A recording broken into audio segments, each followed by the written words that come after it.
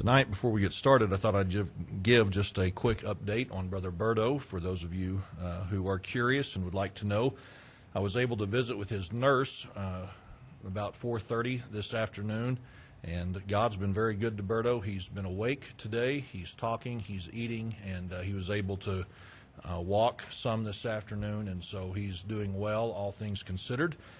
Just continue to be in prayer, as was mentioned in that text that went out to everyone yesterday. Just continue to be in prayer for his hands. That is the biggest issue now, it looks like, and his both on the back sides, both of them, just horrible burned, and anyway, just who knows? I don't know how long it takes to find out how extensive the damage is. I don't know if it's a day, 2 days, a week. I don't have any idea. But anyway, that is their biggest point of concern. So just be in prayer that he does not lose any use of the hands. And I know that he would appreciate those prayers. Also, be in prayer for his dad and mom. In times past, we've been over to the house to visit Berto and things of that nature. And I want to be careful in how I say this, but you could tell they weren't real impressed that we were over there.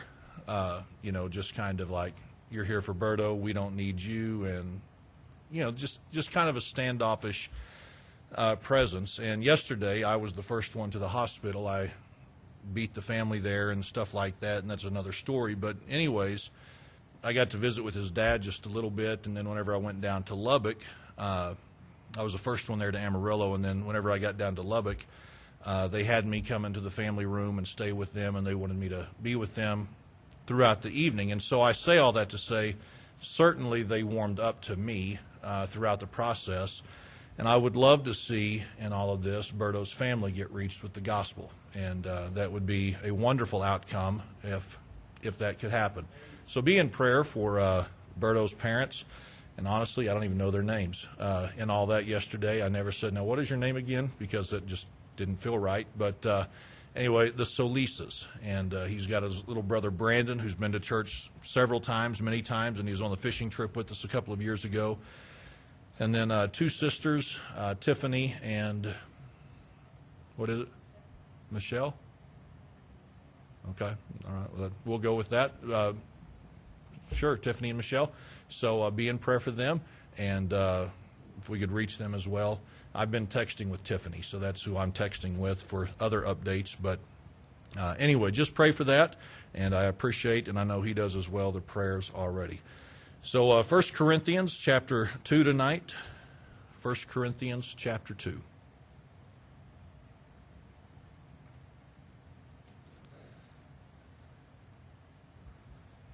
Let's go to the Lord in prayer.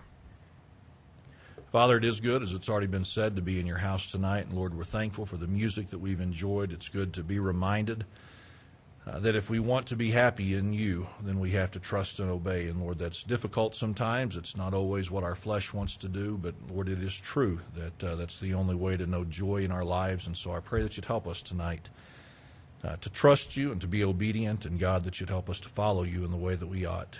Lord, I pray that you'd help me this evening to communicate what you've laid upon my heart, and that you'd help us to just do some soul searching tonight and some consideration. And Lord, if anything needs to take place in our personal lives, that you would help us to do that. I pray this now in Jesus' name. Amen.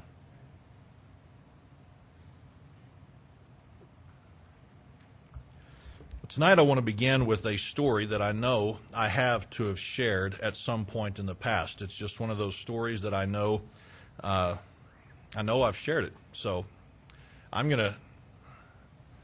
You about done, Brother Mike? I'm going to present this story as though it's the first time, and maybe for you it'll seem like the first time, even though it's not the first time, and going to approach a thought from it from a different angle. But most of you know that between my internship at Tulsa and moving here a little over 15 years ago, I spent 4 months selling cars, and you learn a lot and you see a lot when you're in that kind of a profession. At least I did anyways. I saw a lot that I'd never seen before. But one of the worst car deals that I have ever witnessed took place in that 4 months that I was there. A young man came in and he wanted to buy the Camaro SS off the showroom floor. It was a pretty car, I guess, but it was on the showroom floor, and that is what he decided he wanted. The problem was with the trade-in that he had, he was upside down, which means he owed more than what it was worth. And so in order to be able to make the deal work, he was going to have to put down a certain amount of money. He had the money available to him, so he was willing to put down the money. I believe it was just under $1,000, and that was going to help him get into this deal. But then, past that, I don't know why these numbers stick with me, other than the fact it just made an impact on my brain, and I could not believe that someone was doing that, especially 15 years ago. But he signed up for 7 years' worth of payments at over $700 a month. Now keep in mind, almost 16 years ago, how much money was worth then. It was over $700 a month for 7 years after he had put money down to get the deal done. So all total, it was going to be a $60,000+ car for a car that would not be worth anything if he ever finally got it paid off. Now, as I've thought about that story on different occasions throughout these years, and I've thought about how crazy and absurd and ridiculous such a car purchase would be, especially for that kind of a car that many years ago, I asked myself recently this question: how did that happen? How does a young man make a deal like that? How does a young man like him make a purchase like that? And without question, without doubt, there are many different factors that play into it. Certainly, there was an element of ignorance. You have to be dumb to do that. I don't know how else to say it. I don't know how else to express it. There is a lack of common sense in making a purchase like that. There had to have been a little bit of ego and pride involved to be able to say you were buying this, to be able to say you could afford it. There had to be a little bit of that involved. But as I thought about it, here is what I also determined: that on that day, he met a genuine, bona fide, authentic salesman. The kind that give all car salesmen a bad name. I was not the salesman. I was just the one watching. I was just the one observing. I was just the one taking it in. But the one who closed the deal and the one who made it happen was my manager by the name of Tommy. He came in, and Tommy was smooth, and Tommy was just cool under pressure, and Tommy knew how to appeal to the looks and the ride and all that the car would give him by way of status, and he knew how to apply some pressure here, and he knew how to get it to where this young man was not going to walk away from the deal. I really think that if the young man had not met the salesman that he did, he would have never made the deal that he made. And as you think about my manager at the time, here is what I would say, even though I liked him as an individual. I would say something like this: to talk somebody into that with that kind of pressure, with that kind of a sales pitch, there's not much integrity in that. The only thing that my manager was worried about was closing the deal, moving another unit, putting a name up on the board representing a sale. The only thing that he was worried about was making money for the company and, of course, making money for himself in the long run. Not much integrity, but he was good at what he did. He was convincing with his conversation, and he was able to close deals that probably didn't need to be made. Now, we'll get back to that principle in a couple of moments, but look in verse number 5 tonight of chapter 2. Chapter 2, verse number 5, Paul said this: that your faith should not stand in the wisdom of men, but in the power of God.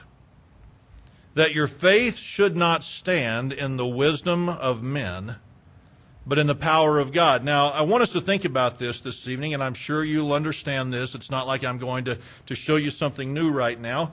But he's speaking of faith, and as he speaks of faith in verse number 5, here's what we can understand if we consider the whole context of things, and that is this, that Paul is speaking of saving faith.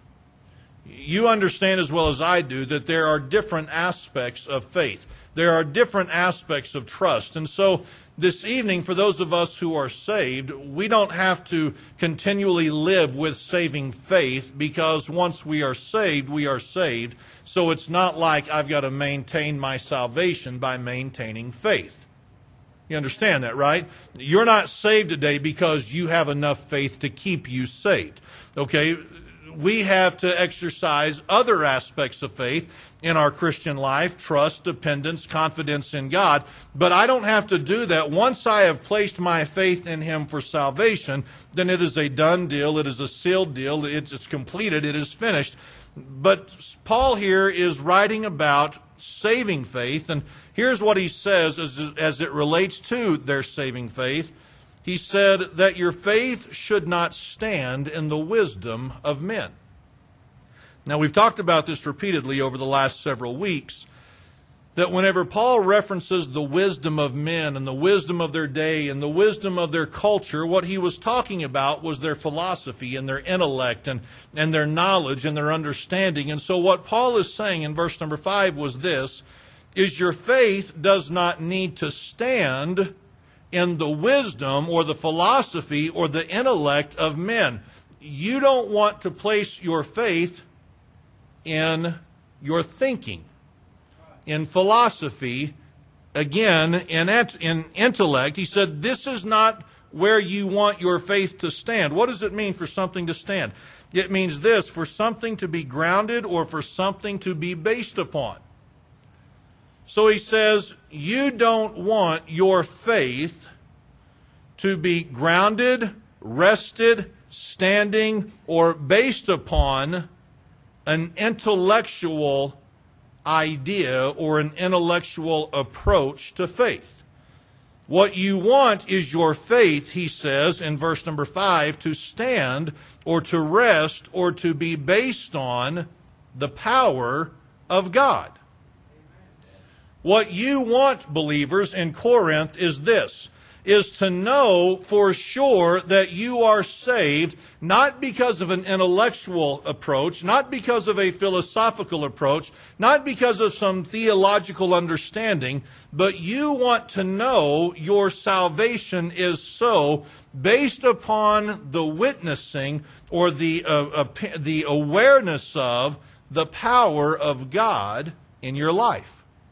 So that's what he says in verse number 5. Now I want to go back to verse number 1 and help set the stage for why he said what he did in verse number 5. Notice in verse number 1 he says, and I, brethren, when I came to you, came not with excellency of speech or of wisdom, declaring unto you the testimony of God. We know very well by now, because of chapter 1 and how Paul labored this point, he says again in verse number 2 that whenever he came unto them, he did not do so with wisdom. The Apostle Paul has been clear over and over again that he did not come with philosophy, he did not come with intelligence, he did not come with a scholarly approach. He says, whenever I came to you, I came not with excellency of speech. You and I need to remember this as we go throughout the message tonight, and really anytime we read through the letters of the Apostle Paul, we need to understand this, that in and of himself, Paul was a very gifted individual. He was one who was gifted, seemingly from what he says, not only in his thoughts, but in the way that he could express himself. Let's be honest, sometimes people are good thinkers, but when they try to express themselves, not so good. Right? Okay, the Apostle Paul was not one of those men. The Apostle Paul was one who, as he spoke deeply, or as he thought deeply, and as he thought eloquently, he was the kind who could articulate it well and he could speak it well. But he says, I want to remind you one more time that whenever I came to you, I did not do so with excellency of speech. It wasn't with great oratory skill that I came to you. And he says, I did not come with wisdom. He said, all I did was declare unto you the testimony of God, or I came to you declaring the testimony of the works of God. That is, all I did was come to you and share with you who God is, what God is about, what God offers. Notice in verse number 2, he said, "For I determined not to know anything among you save Jesus Christ and Him crucified." What does that mean? It means this, that as I came to you, I determined I'm not going to spend my time trying to figure you out. Remember that Corinth was a wealthy city. Corinth was a successful city. Corinth would have been a bustling city in their day. There would have been much activity. There would have been much development in the city of Corinth. And so what Paul said is this, is I determined not to know anything among you. I was not worried about getting my thumb on the pulse of the city of Corinth and knowing what's going on and knowing what's happening and where the hot spots are, where the deep thinkers are. He said, that's not what I wanted to do. He said, the only thing that I wanted to do was save Jesus Christ and Him crucified. The only thing that I was worried about bringing to you was Jesus Christ and the message of His crucifixion. Does this make sense? It goes back to what we said a couple of weeks ago. The Apostle Paul was not worried about bringing a sermon or bringing a message that would have been palatable to a bunch of unsaved, unregenerate, ungodly people. He said, the only thing that I was worried about was bringing to you Jesus Christ and Him crucified. Then he says in verse number 3, "And I was with you in weakness and in fear, and in much trembling." Paul says that as he was with them there in Corinth, he did so in weakness and in fear and in much trembling. Now, I don't know about you, but if you just read that casually, here's what it could sound like, that the Apostle Paul was saying this: whenever I was in Corinth, I was scared to death. When I was in Corinth, I was weak. Whenever I was in Corinth, I trembled. Whenever I was in Corinth, I was uncertain of myself. I didn't quite know what I was doing. But as one author pointed out that I read today, he said this, that it's not the nature of the Apostle Paul to be scared and to be weak and to be trembling. But what these words seem to indicate is this, is because of the ungodly nature of the city of Corinth, it's almost as though there was an uncertainty as to how the gospel would be responded to. Are the people going to respond? Are they going to listen? Are they going to take heed to what is being said? As the Apostle Paul came in and simply preached the crucifixion of Jesus Christ, as he didn't try to be intellectual with them, as he didn't try to be scholarly with them, it's as though the Apostle Paul questioned, what kind of an impact is the gospel going to have here? Because here's what we know, even in the Scripture, that the gospel was not always received in every city.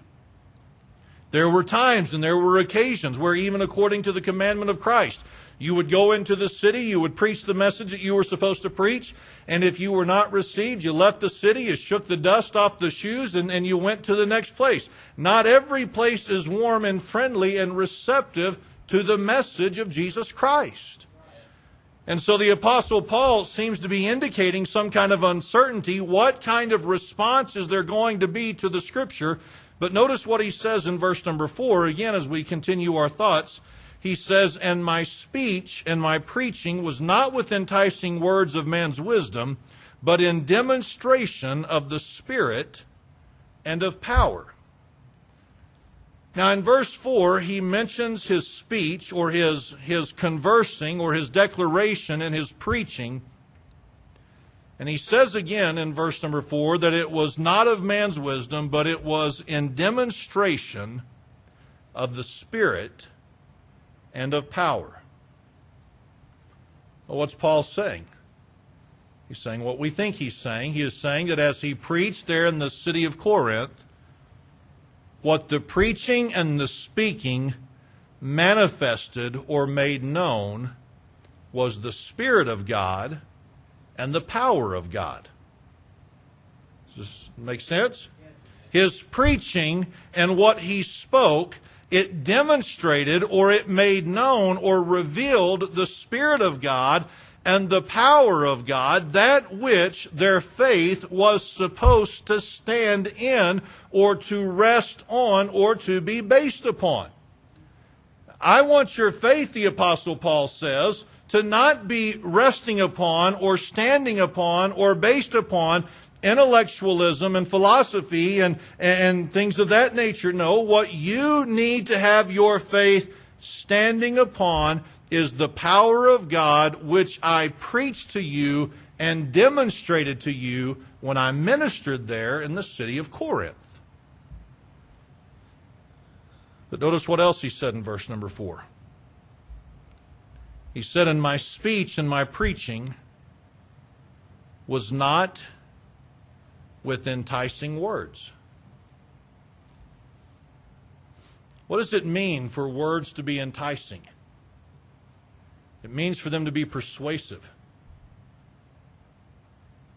It means for them to be persuasive and convincing.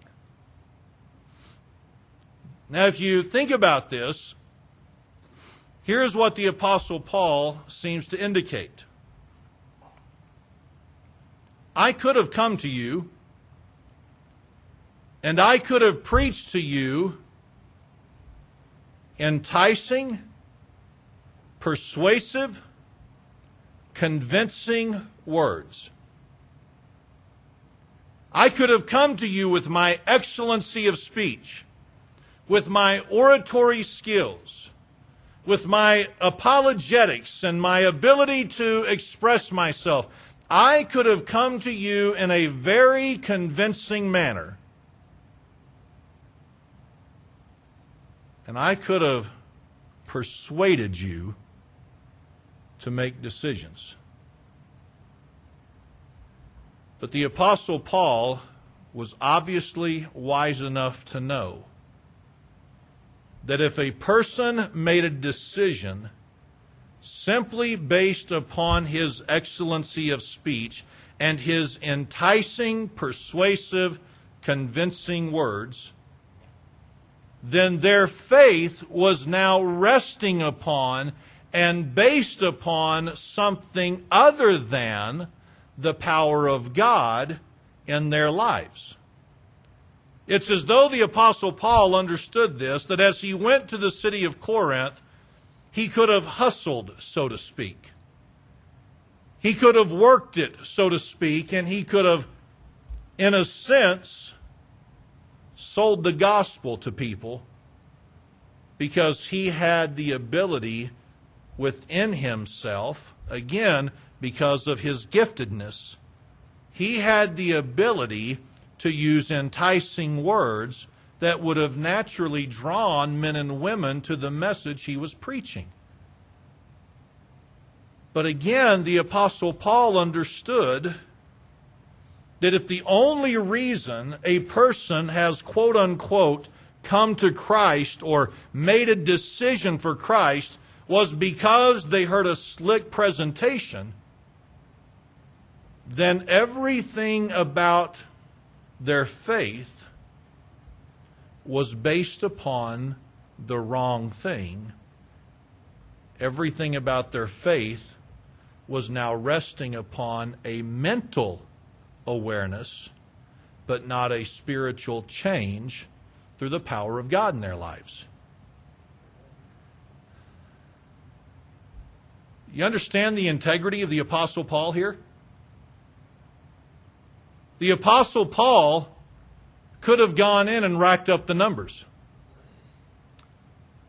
I closed this deal, and I closed this deal, and I closed this deal, and I got this person to pray a prayer, and I got this person to pray a prayer, and I got this person to make a decision, and I got a person over here, and I got this family, and I got this family, and I got this family. But see, the Apostle Paul had some integrity about his ministry. No surprise to us, but it's good for us to see it, and it's good for us to be reminded of it, that the Apostle Paul had enough integrity about himself as it related to the ministry of the gospel of Jesus Christ, that though he could have sold people some religious goods, he was more worried about demonstrating to them the Spirit of God and the power of God. He was more worried about them knowing the power of God than for them to simply know about God. Now, this evening, if you think about it, it's fairly simple as to why a thought like this ought to be considered at least for a couple of moments. You understand this, right? Sure we do. But I'm going to act like we don't. I'm going to tell us why we need to consider it. How about that? All right. Here's why we need to consider such a principle and such a thought. Because over the last however many years you want to consider, I'll say the last 35 years, because that's whenever I could have started paying attention a little bit to what is happening around me. But for sure in the last 30 years, you know what I'd be willing to speculate? I'd be willing to speculate that in the last 30 years, millions of decisions for Christ have been made. Millions of decisions for Christ have been made. You know this because I've certainly not shied away from it. It's just common knowledge. Growing up Southern Baptist, they're kind of big on decisions. They kind of like the idea of decisions made for Christ. Whenever I transitioned into Independent Fundamental Baptist 23 years ago, I discovered something, that Independent Baptists aren't a lot different than many Southern Baptists. And what Independent Baptists like are decisions for Christ. Now, you understand this. I mean, good grief, it's a Wednesday night. You're the faithful ones, and you know this, hopefully without me having to say this, but I'm going to say it anyway. What church and what Christian and what preacher doesn't want someone to make a decision for Christ? I mean, we want that to happen. I mentioned that just a moment ago. We would love to reach the family because of the events of this week. I would love to see more people make decisions for the cause of Christ. But I want us to think about this for a moment, that if a decision for Christ has been truly made, then what are they then resting or basing their faith upon? What is it that has truly been the foundation of their faith? If a person has truly made a decision for Christ, then their faith should not stand in the wisdom of men, but rather in the power of God. If this person, whoever this person is, or if this family, whoever the family may be, if they have truly made a decision for Christ, then the entire basis for that decision should be, without doubt, the power of God affecting their lives and the power of God changing their lives. That's fairly simple, you would think. But herein lies the problem. We all want to see decisions for Christ. We all want to see conversions. We all want to see the numbers. And whenever I say we all, I just mean within our ranks collectively, here's what we want to see. We want to see the numbers, and we want to see the results. And the missionaries want to see the numbers and see the baptisms. They want to see all these different things. But you know what the problem is for so many people in the ministry? And for so many people in churches? There is a lack of ministerial integrity.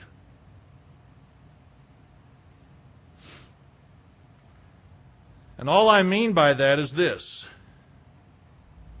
Certainly within the ranks of preachers, but also within the ranks of the, for lack of better words, devoted and committed members of local churches,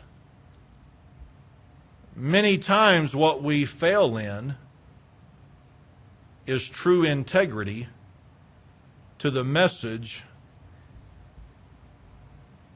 we suppose to present to those in need of the message. Simply put, here's what happens so many times in our own ranks. We get decisions based on the fact that we're good salesmen, and we can get people to respond to what it is we're offering in an effort to close the deal. Well, I don't know if I agree with that. Go to youth. Go to a youth conference. Go to a youth camp, and watch what happens in so many occasions. On so many occasions you see something like this. Somebody who is an excellent storyteller, but they're not much on Bible substance. They're excellent at telling stories about this person and this person and this person and this person, and somewhere in the midst of the message, so-called, they try to sprinkle a verse here or sprinkle in a verse here or touch on something here. But if you go to enough youth events, you know what you'll find so many times?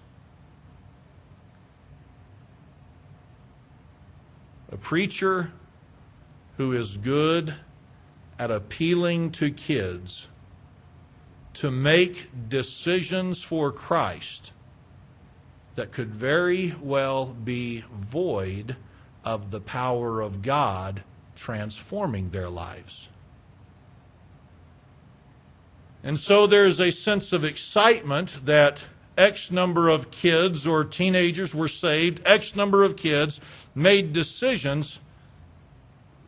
But if their faith is not based upon and standing upon and resting upon the power of God, then they have placed their faith in the wrong thing. I don't want us to sit here and be uncomfortable tonight, but I do want us to sit here and be honest and admit among the ranks of Baptists, it happens. It happens with adults. You know, come to me or come with me to this event. You know, the church is hosting this event or there's going to be this taking place. And so people come and they listen, and what do they hear? One story after another story after another story after another story after another story. And what is it? It's a giant sales pitch. And at the end, do you want to come to Jesus? Do you want Jesus to come into your heart? Do you want Jesus to save you? Well, my goodness, after all those stories, who wouldn't want to be saved? The only problem is so many times, and it's evidenced by the fact that there's not much of a changed life after the special event. The problem is so many people have placed their faith in an intellectual aspect of who God is, but not in knowing the power of the Spirit and the power of God in their life.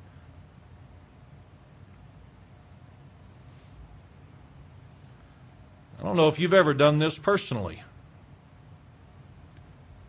but you realized you had one on the hook, so to speak. You know, you're talking to this individual and you realize, hey, I think I've got them baited and I think I've got them hooked and I think they're close to making a decision. And what do? We keep working it and working it and working it until we did what? Until we closed the deal. We got them to pray the prayer. We got them to ask Jesus to come into their heart and to forgive them of their sins, which is a whole other subject for discussion. But have you ever maybe been guilty of such? Well, I have.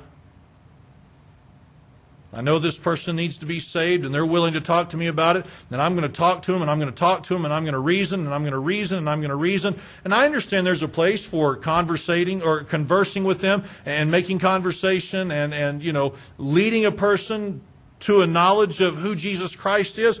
But let's be honest, sometimes even in our own personal approach to witnessing, we can be more of a salesman than we are a representative trying to demonstrate the power of who God is.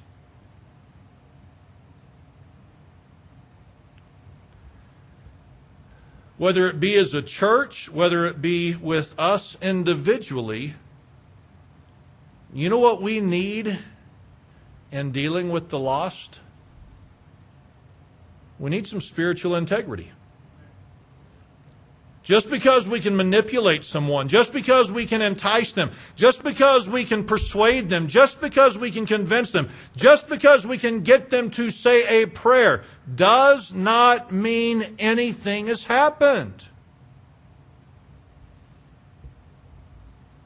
We want to see our kids saved. Well, I can get my kids saved all the time when they're little. Just say this, don't you want to go to heaven, honey, when you die? Don't you want to be in heaven with mommy and daddy? I mean, don't you want to be there with grandma and grandpa? Well, what 5-year-old doesn't want to be in heaven? You got to have some integrity with the kids and the grandkids, whatever it may be. You've got to let, and I've got to remember that we've got to let the Spirit of God do the work, because if that person has never experienced the power of the Spirit and the power of God in their lives, then all they have is an intellectual understanding of who God is, but they don't have a transformed life because of who God is. So here's the Apostle Paul, and he just makes it very clear. I could have come to you in excellency of speech, but I didn't do it. I could have come to you with wisdom, but I didn't do it. I could have come to you with enticing words, and I could have sold you a religious product, but I didn't do that. Because I want your faith to stand, and I want it to be based upon the power of God and not anything I did. And that should be our desire in any approach we have in dealing with the lost. But that being said, and how I wish the church were full tonight, but that being said, that it wouldn't be a bad idea if we paused for just a moment, maybe at some point this evening, and asked ourselves this question. What's the basis of my testimony? What's the basis of my testimony? I mean, I grew up in a high-pressure, high-sales Southern Baptist church. I grew up in a church that promoted decision. Starlight Crusade, 2 weeks every year in the summer. And what did you want? You wanted all these decisions. Okay, as all that was happening, I've got to ask myself, okay, what was the motivation for my decision? Was it a good sales pitch, or was it the convicting power of God in my life? When did I understand? Okay, this thing called salvation, this is a personal thing, and it's the thing that I need because of my sin. Listen, if you grew up in church, if you grew up with all the terminology around you, if you grew up with an understanding of this, or if you grew up, with some kind of an association with it, we really, and I hate to stress this on a Wednesday night because it seems out of place maybe, but we've really got to consider, did someone just close the deal with me? Or do I know what it's like to experience the power of God in my life? An intellectual understanding of who God is, and salvation, and eternity, and heaven, and hell, whatever you want to consider there, an intellectual understanding is not enough. Our faith needs to stand and rest upon and be based upon the power of God.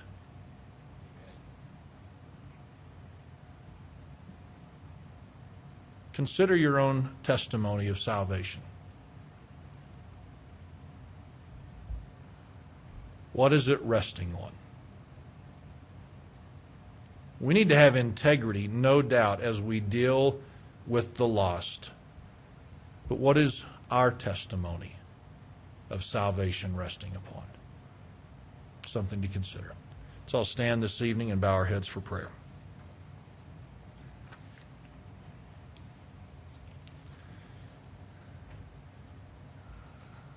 Father, as we come to you this evening, Lord, there is a need for all of us to make sure that when we handle those who are lost, when we visit with them, when we speak to them, God, there is such a need that all we do is demonstrate you. There is such a need that we have integrity in how we approach those who are lost. God, I think it would alarm us to know the number of people who have been led astray because there was such a push and there was such a desire for numbers that we sacrificed integrity to get those numbers. God, I pray that you'd help us tonight to also give consideration to this thought. What led us to our testimony? Was it someone who was slick in their presentation? Was it an appeal to our emotions? Was it fear? What was the basis? Lord, we all need to know the power of you working in our lives. We need to know that day that you spoke to our heart and that you changed us and that you did something miraculous in our lives that only you can do. So I pray that you'd speak to us however you would see fit and that we'd respond accordingly. I pray this in Jesus' name. Amen.